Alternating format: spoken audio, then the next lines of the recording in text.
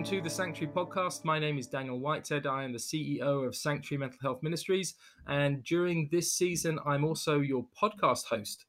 Today, I'm joined by a friend of mine, Kathy Spooner. Kathy is the Director of Counselling Services at the Association of Christian Counsellors in the UK. Kathy, welcome. Thanks for joining us. Oh, thank you for inviting me. I'm thrilled.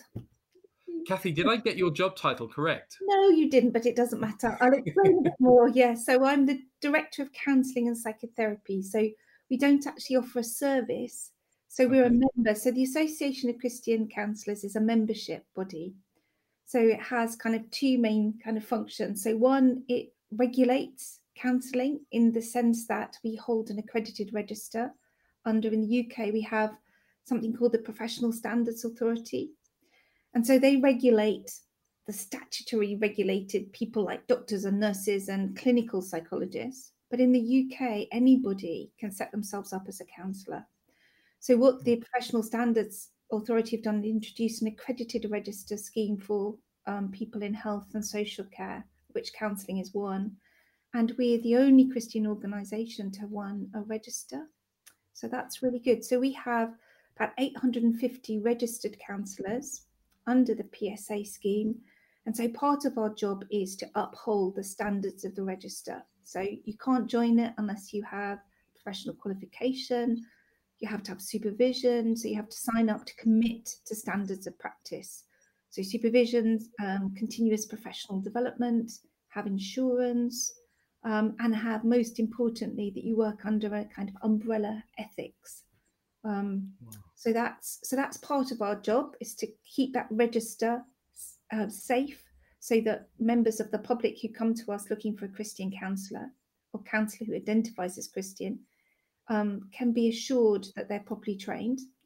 And then the other side of the organisation is to really have a kind of belonging and fellowship membership, so that we support, sustain and equip counsellors to practice well and to keep this wonderful conversation about how does my faith inform my practice and how does my kind of psychological understanding inform my faith.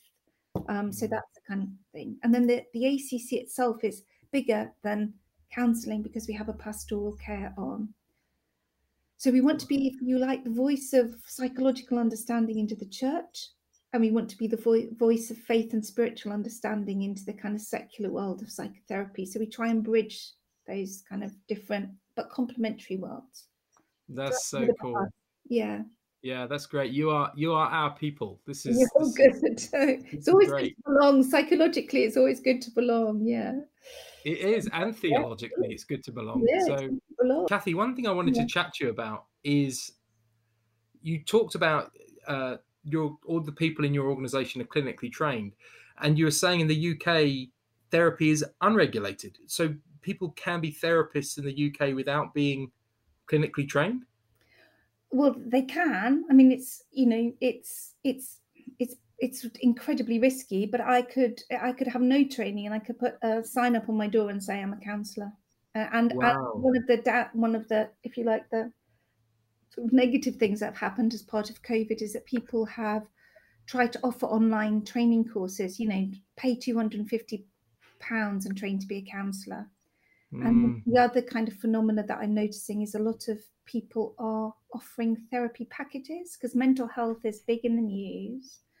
We talked about this mental health pandemic following the pandemic of the actual disease itself. And so I think entrepreneurs are saying, come buy a bundle, buy a bundle of 6 hours of counselling. And I've looked really carefully at their sites and there's nothing about who they're using.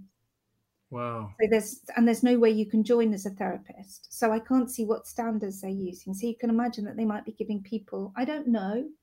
Yeah. But you just don't know. That's the point.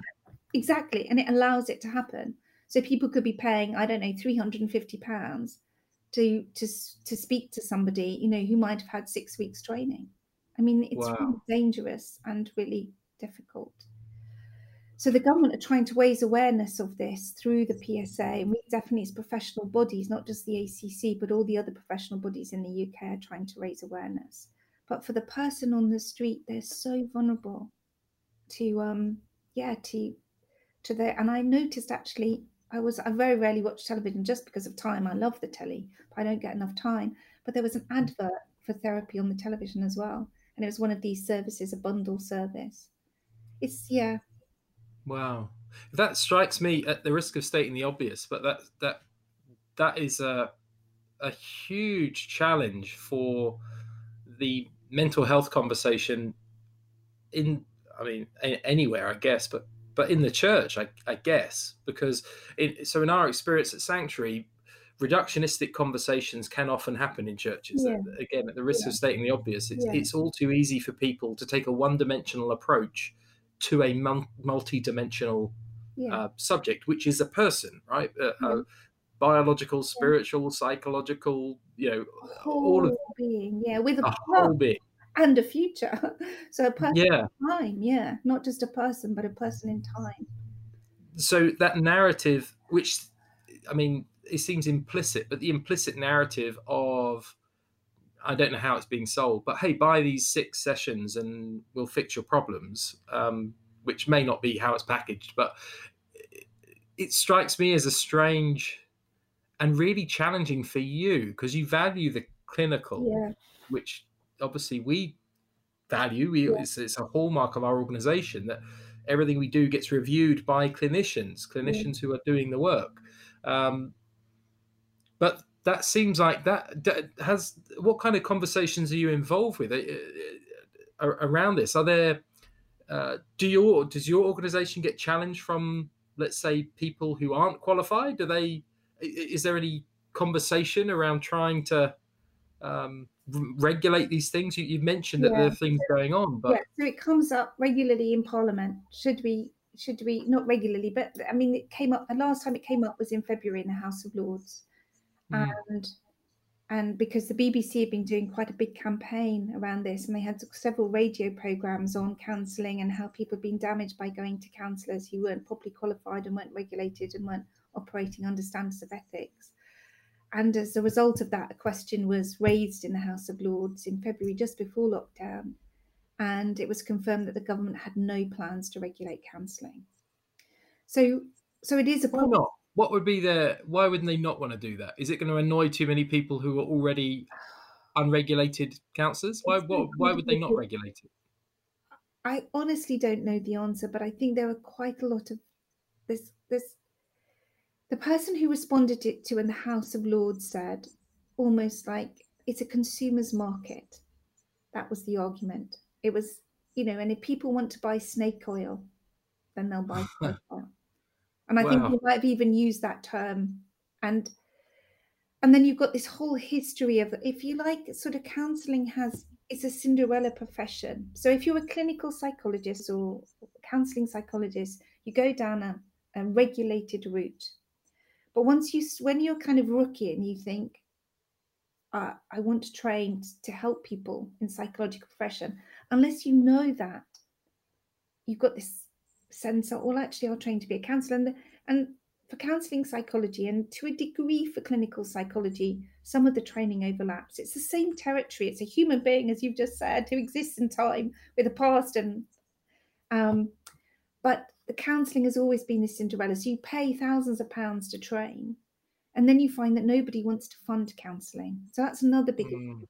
So the burden of paying for counselling either rests with the client, who has to be able to afford it, or with a counsellor or the counselling agency. So we have lots of affiliates who operate in a world to kind of serve people. So they have to raise funds, or a counsellor has to have a sliding scale or operate on a no fee or a low fee basis. Whereas beside that is the NHS with the psychiatry services, some of which involve clinical psychologists. So you've got this kind of, you've got the kind of official routes to mental health and well-being, but they cannot deal with the demand.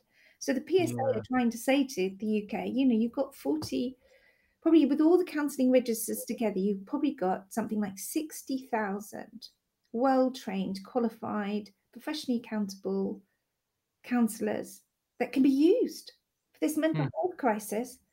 But there seems to be this kind of complete disconnect about how you can fund these people to deliver the work. And then counsellors are kind of like almost squabbling between themselves, not really That's a wrong kind of analogy, but saying we want to be paid, but and seeing that the problem of being payment is with the client or with their professional bodies or with someone, but actually it's a problem. It's a problem that can be solved. The problem of pay is just a problem to be solved, isn't it? But at the moment, the burden lays on the client or lays on the counsellor. And I would love the church, in the same way that it tackles issues to do with poverty, to tackle the issues of mental health and begin to fund or support counsellors working in this area. And I know churches here in Vancouver who do that. They have I know one church has a $10,000 budget a year, which is given for people to access therapy. And I know the pastor says is nowhere near enough, but it's a start, and our intention is to increase that and improve that so people can access it when needed.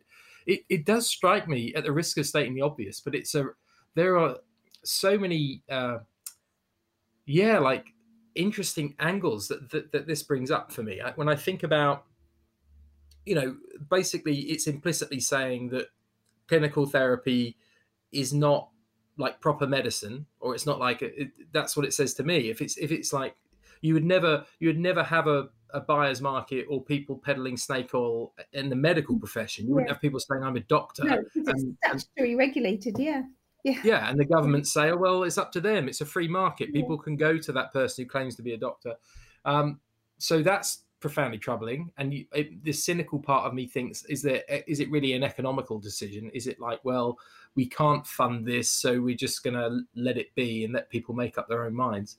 But the other part of me that says, I don't think it's enough, as we've said about the holistic nature of a person, it's not enough to just keep this vocation, this much needed vocation, in isolation. So a person has a mental health challenge and they go and see a clinician, and they'll fix all their problems. It's like, well, no, a person is holistic. We need great therapists and doctors, but we also need great spiritual communities. We need great communities. We need to address issues of poverty, injustice, that all of these things are interconnected. And it strikes me that it's really interesting for you at the ACC that you have this sort of this interdisciplinary approach. So your clinicians who choose to identify, I want to be known as a Christian in the context of my vocation. I wonder why. What was, it may be obvious, but what was the inspiration for that? Why did you as a therapist feel like I want to bring my faith into this clinical vocation? Okay. I don't want to lose some of the points that you've raised, so for some of them, go where you want. Some time, because there's a lot in there. But no, I'm happy to say. So people will have different stories and different journeys. So I had faith as a young person, and then I probably fell out of faith around about 14 for lots of interesting reasons, but I won't go into them. And so I lived most of my adult life without having faith, having probably a deep longing for it, but not really having it, and intellectually not thinking that would ever be possible for me. And then due to some kind of life changes and circumstances, I came into a position where I could retrain. So I'd worked in IT, so I decided to train as a counsellor. I will get to the point. So in my first training as a counsellor, I had a conversion experience. It was incredibly powerful. And it was followed up by some other very, very powerful experiences. And the great blessing I had is that I was I was held by a trainee organisation that wasn't Christian, but had a great respect for faith and religion. So my training tutor, who's Pamela Gawler-Wright, and quite well known in the UK in some areas, she was very affirming of the experiences I had, and that was very helpful. And from that, I just stopped doing all that I was doing in order to really focus on trying to discern what God wanted for my life. So it was a very difficult decision, but I stopped training to be a counsellor. I spent 2 years in a kind of no man's land, which I'm quite a driven person. That was really tough for me. And then through various routes, I had another experience that led me to Waverley Abbey College and the London School of Theology, where I trained to be a counsellor. So for me, it was part of a very, very deliberate act to say, I am a disciple, and my first calling is to, and this sounds very highfalutin, and I'm really not very, very holy in lots of ways, but, and and there's part of me that say, you can't say that, Kathy, but it's true, that I just wanted to honour God and join a Christian organisation. And I did that with all the fears that I may never get any work, because people think, oh, Christian therapists, that's a bit dodgy, you don't really want to employ them. So there was definitely a fear about, not being employable, because I'd identified myself as a Christian.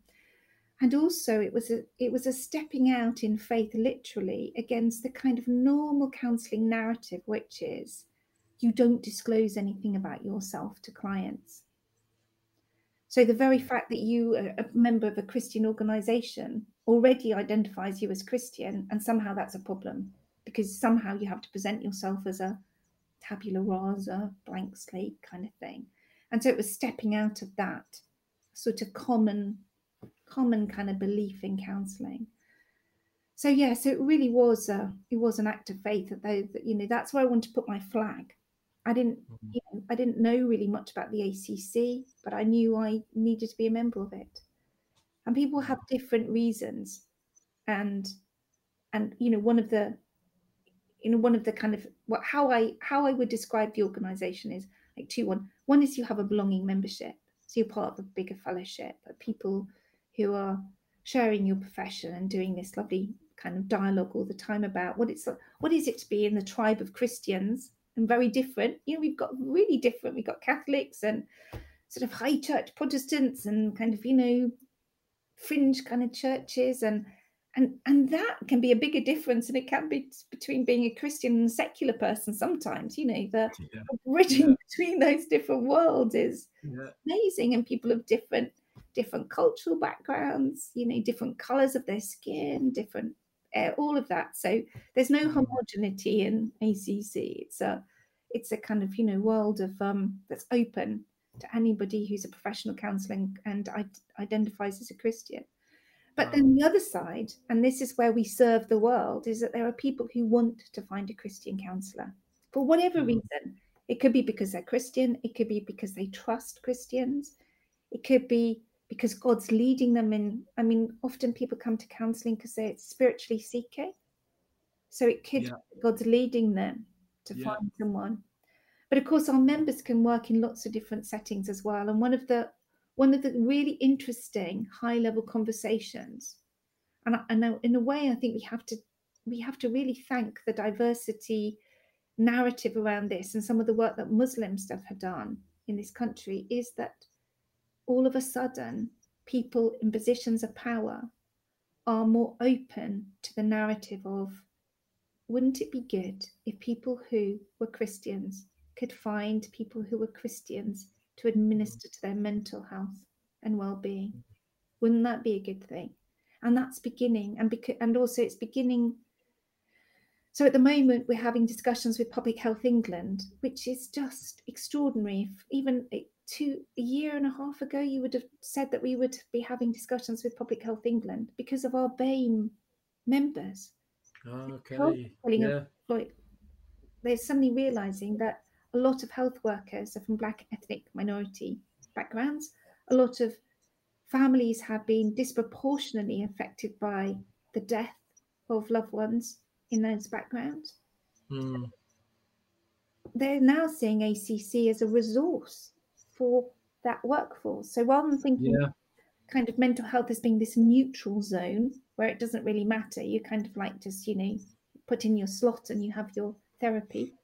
It's like, people need to kind of connect in ways which are different. They need to connect across sameness, ethnic sameness, Christian sameness, faith sameness.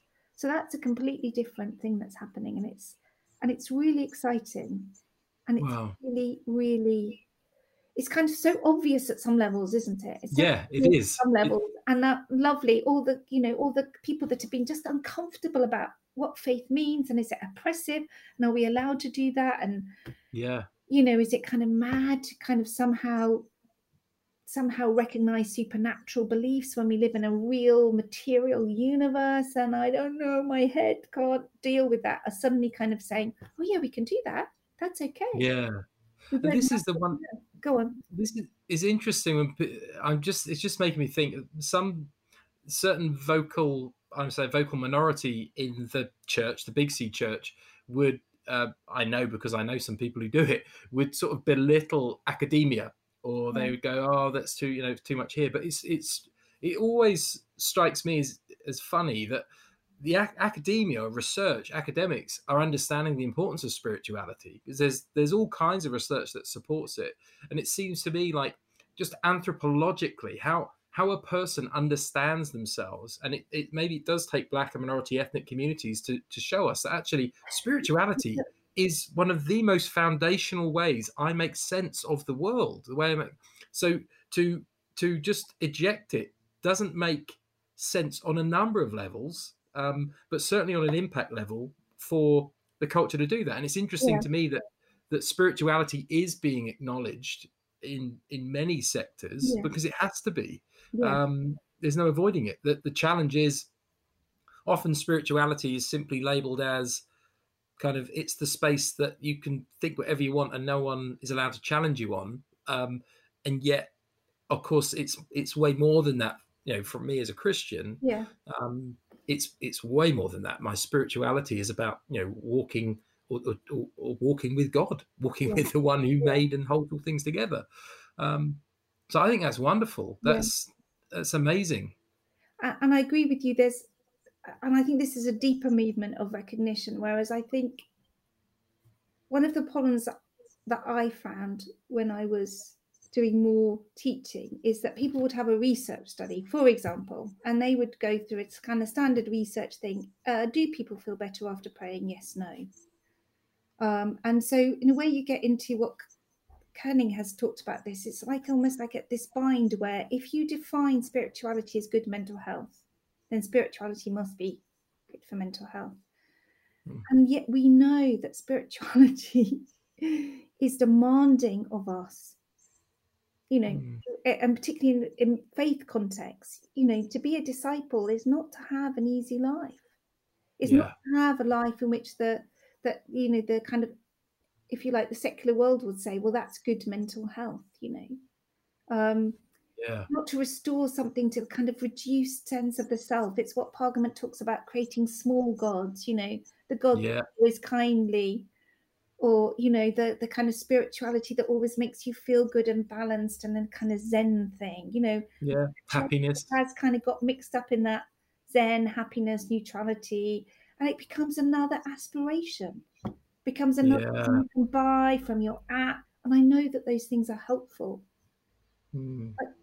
but they can be shallow, and Yeah. and true spirituality in a faith context should unsettle, shouldn't it? Absolutely. Well, and Mhm. it does cause us, doesn't it? Causes us to ask the questions of the place of suffering, of the place of Yeah, pain. It yeah, causes us to ask yeah, those metaphysical, uh, questions, or around purpose, around, yeah, and that's why we love John, right? John Swinton, who yeah, would because he does do that. Yeah, constantly be yeah, speaking to joy over happiness, and yeah, joy is a different thing, and pushing back against that overly medicalized view of personhood, yeah, that we are more than just biological, that health and wealth are not the hallmarks of wellness, but yeah. but to be at peace with God, and to be at peace with God means to be at peace with others and to be at peace with yourself. Yes, So this relational sense of wellness is really what we're talking about, and that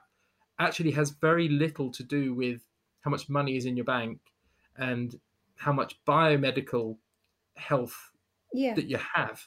Um, and I can say from my experience of traveling the world and meeting people in India and Central Africa, and some of the people who are most impoverished have been some of the most yeah, well put together people I've met, yeah. people I want to be like. So yeah. Yeah, and I think it also means that we recognize that things are real. So oppression is real. So um, and it has real consequences. It has spiritual consequences, and it has, that in the kind of whole sense of the world. So I think there is this call around, if you're a Christian in particular, and it could be true for other religions as well, but that you are concerned about the poor, you are concerned about the oppressed, and Yeah. and I think one of my kind of defining metaphors is what the Pope said about the church being a field hospital in battle, after a battle, and that it's no good just checking on whether somebody's got diabetes or not. You have to heal the wounds, and you have to warm the hearts, and you can't do anything until you've done that. And that's and so that sense in which happiness is not, sadness is okay. It's okay to be sad. Yeah. It's okay to be angry. You know, Yeah. people should be angry about what happened with George Floyd and the other Yes. things. There's a righteous anger, there's a proper anger, and that should Yeah. motivate people to do things.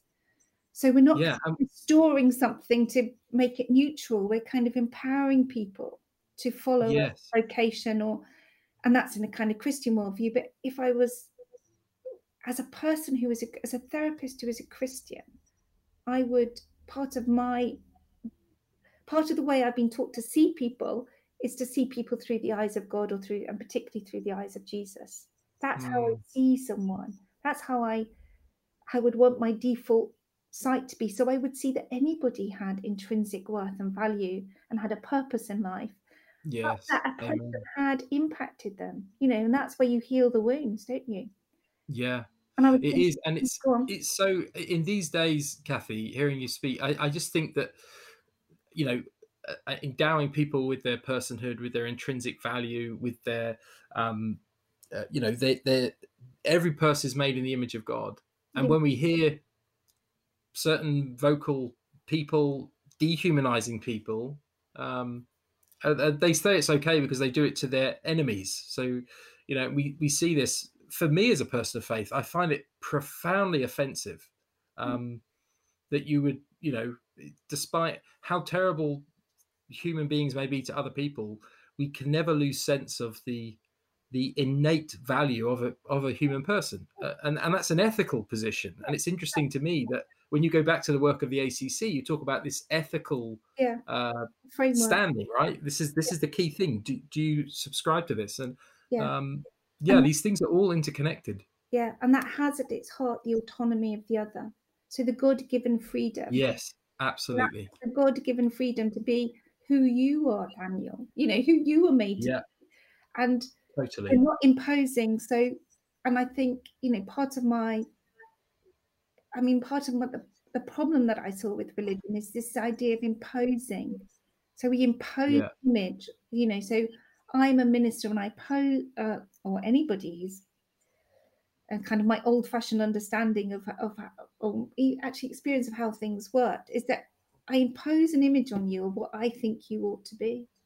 And you see it with parents as well, and I do it as myself so rather than let this child grow to be yeah, meant to be, I want them to be autistic, whatever, yeah, well behaved, right, whatever. So we're always imposing these images. So rather than saying, well, what image is this person?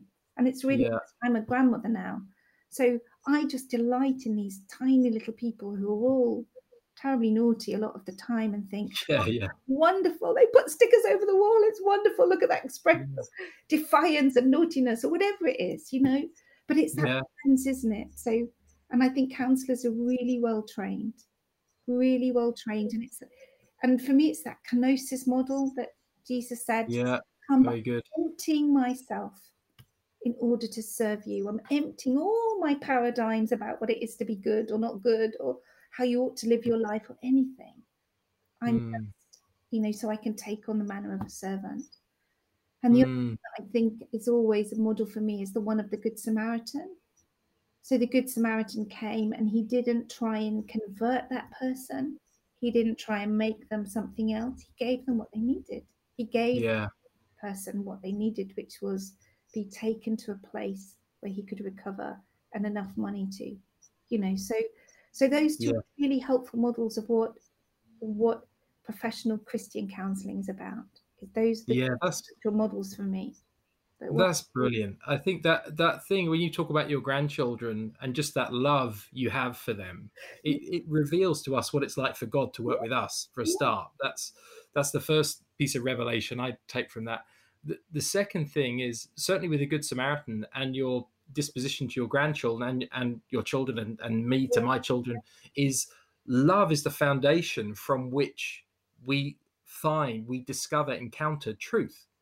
And it has to be so until someone is in a loving environment. And there's all kinds of amazing psychological research which has taken place in the last 20 years that shows that that enforces this idea that we are relational beings. We need to be connected, we need to be attached. This is in the Bible. This is just classic theological standard orthodox Christian position.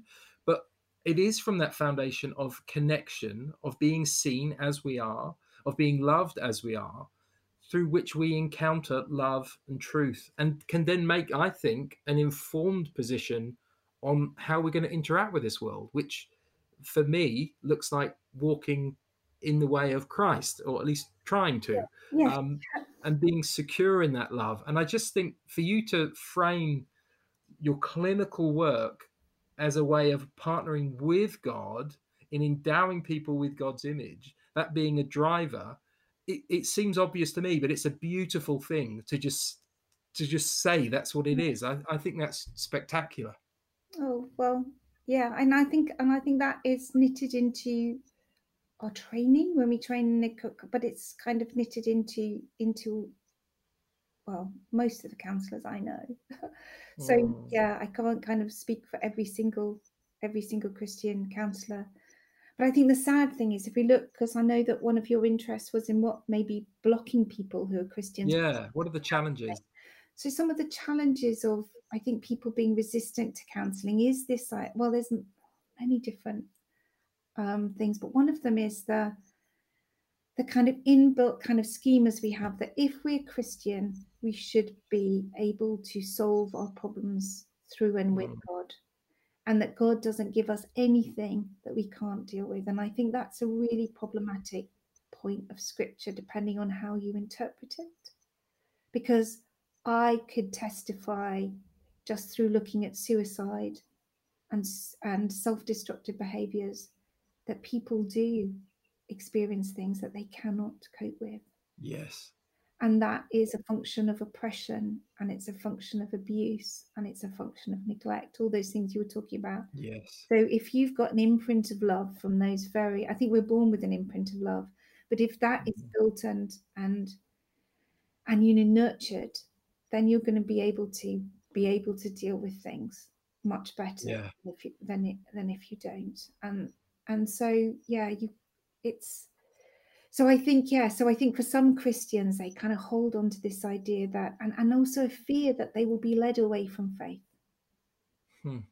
Yes. And I guess with it implicit, or often sadly explicit, a message that reinforces that overly reductionistic perspective that says we can fix all your problems. And I think that's problems, yeah. that there's a temptation there. And not that we do that. We do the opposite at Sanctuary. We say it's not that your journey is not straightforward. But there is still, God can still be in it with you and is with you Yeah. in it. And there are things you have to teach the body of Christ in the midst of that. So there is this redemptive power of a person's mental health challenge if it's framed in a way that someone can get the support and care that they need in their recovery. Actually, the church should be learning from people in the midst of these challenges. I think There learning are consequences of certain types of behaviors, that we are literally formed as human beings, and that means we have a psychological part of us. yeah So some of the kind of behaviors that seem on the surface like they're so healing and so good can actually be personally very damaging. So, just one thing that I can remember, for example, I can't remember who said it, and so it doesn't relate to anybody particularly that I know, was just going to a kind of, a youth event, and in a kind of group of maybe 30 or 40 people being called out. Everybody was called out to kind of speak out things that they needed to, and being talked about being sexually abused as a child in front of relative strangers, away from home, with no follow-up. And all of this can seem, when you're in the moment, it's very releasing and very healing. But it's other things as well. It's very exposing. And, trauma is a real thing. And relational impacts of things like childhood sexual abuse it's almost like abuse is a sacred part of us. Yes. Yeah. So,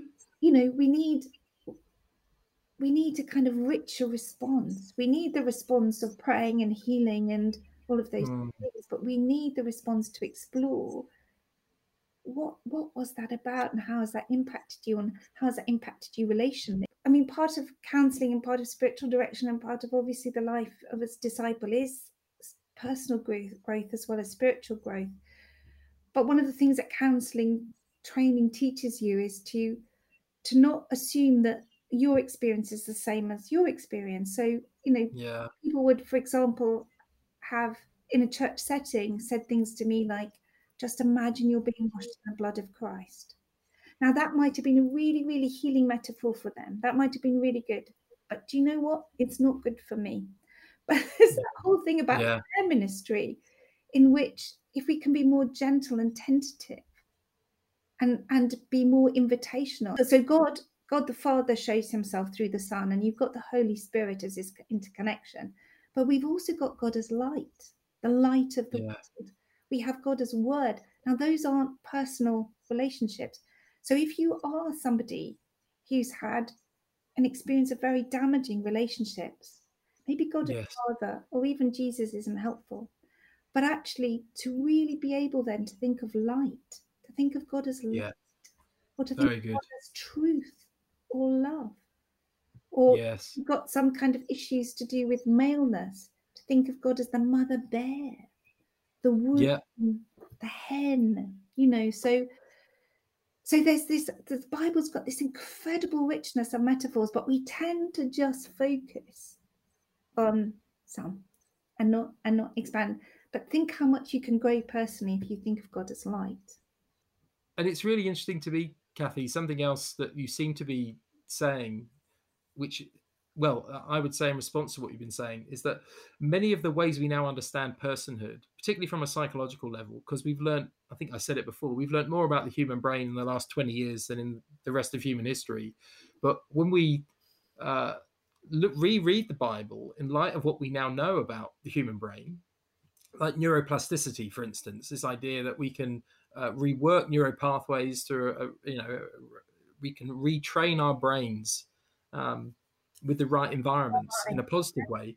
When I think of Paul's renewing of the mind, I just go, well, it matches. And yet verses like that in my upbringing, not because anyone did it on purpose, well-meaning people who, were doing the best they could, but they sort of taught me that the renewing of the mind was only this abstract thing. It was this kind of get zapped with a prayer and your mind is renewed and you're fixed now.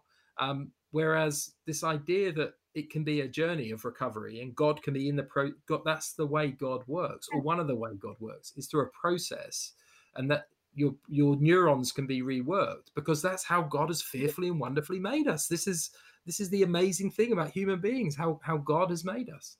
Well, I think we've kind of created this separation, I mean, just philosophically, between body and spirit, and we've devalued the body. But of course, the body is the enabler of the spirit, because if we don't that's right. There is this kind of falsehood. And if you look, even just, there's that thing that I always love, is that bit where Elijah runs away and where he's tended to by the angels and he's rested and he's fed. And he hides away in the cave in the holy mountain and he speaks with God. I mean, that's a model of recovery. If anything, that is a model of recovery from trauma. As a traumatic experience, you go and rest and you're nourished and you reconnect with the source of your purpose and mission in life. And you chat about it. You tell Yeah, that's great. kind of, And God provides for him nutritionally. yeah, There's a, all with the you know, angels, yeah. It's isn't that holistic sense? It's it, wonderful. yeah. So yeah, so there's Wow. so there's so, I mean, there's so much richness of those kind of two worlds coming together, of, if you like, the kind of world of our Christian tradition, both scripturally but also in the experience of people who've wrestled with it. Mm, You know, if you read mm, the wonderful books that Rowan Williams has written, you know, yeah, about the Desert Fathers or whatever, about really connecting with what it is to be a Christian. yeah. That's being in community, and it's following Christ. And I love, he always has this word of somehow through the muddle. And it is a muddle. You know, if we're honest with Mm, ourselves, it's a muddle. I don't often know from one moment to the next whether I'm really honoring God or not, or just honoring myself, or I'm tired, or I'm distracted, or whatever. But through the muddle of this, somehow something good could come. yeah. We stick to community, and if we kind of refresh ourselves. And the other That's writings that wonderful. really drawn to is the Catholic spiritual writers who talk about desire. Mm, Because in my upbringing anyway, desire was, you could be really suspicious of desire. So anything that you wanted was bound to be not good. You know, you just you know, cut to the chase. Desire was dangerous. And these Catholic spiritual writers talk about, you know, desire, that God puts the desires on our heart. And if we can, and that's what I think is a big thing about counseling, and I always work in my counseling practice. What is it you want? What is your deepest desire? Let's excavate all these desires. yeah. And there's a Quaker writer called Parker Palmer, and he said Mm, he came to a point in his life where he realized that the life that he was living was not the life that wanted to live in him. yeah. And that's a really powerful metaphor for me, and it's almost challenging me every day. And if we trust that the life that wants to live in him, or the life that wants to live in me, is God's life, and the other life is the life I structure to keep me safe with things because I'm frightened of what that life might be, or I Mm, disallowed the possibility that I could live that kind of life, that I could be free, because that's what God's promised to us, isn't it? That we could be yeah. live a life of freedom. Mm. Well, Kathy, thank you so much for what you've shared. I've had a few conversations with you before, and I've always found them so enriching and encouraging, and yeah, just so grateful for your work and the work of the ACC in being available to people of faith and of none, Yeah. and just bringing those two worlds together. I'm really excited at the possibilities there are for us to collaborate further in the future, and just thank you so much. Sanctuary Mental Health Ministries exists to equip the church to be a sanctuary for all people at all stages of their mental wellness journeys. May this podcast encourage you to create safe space for your own story and the stories of others, as well as create change in communities that stigmatize those suffering with mental health challenges. The Sanctuary course is a small group resource designed to help initiate and guide conversations about mental health and faith. It is a starting point, creating a base of shared knowledge from which churches can explore the next steps. Perhaps most importantly, through the simple act of talking openly about mental health, the course helps churches begin to create safe spaces for people to share their mental health stories and receive support in community. Each theme in the course is explored from a psychological, social, and theological perspective, and each session is accompanied by a compelling film focused on an individual's story, a person of faith who has journeyed through mental health challenges. Interested in exploring the Sanctuary course for use in your community? Learn more at sanctuarycourse.com. This podcast is released under a Creative Commons Attribution, Non-Commercial, No Derivatives 4.0 license. Don't change it or sell it, but please share it all you like.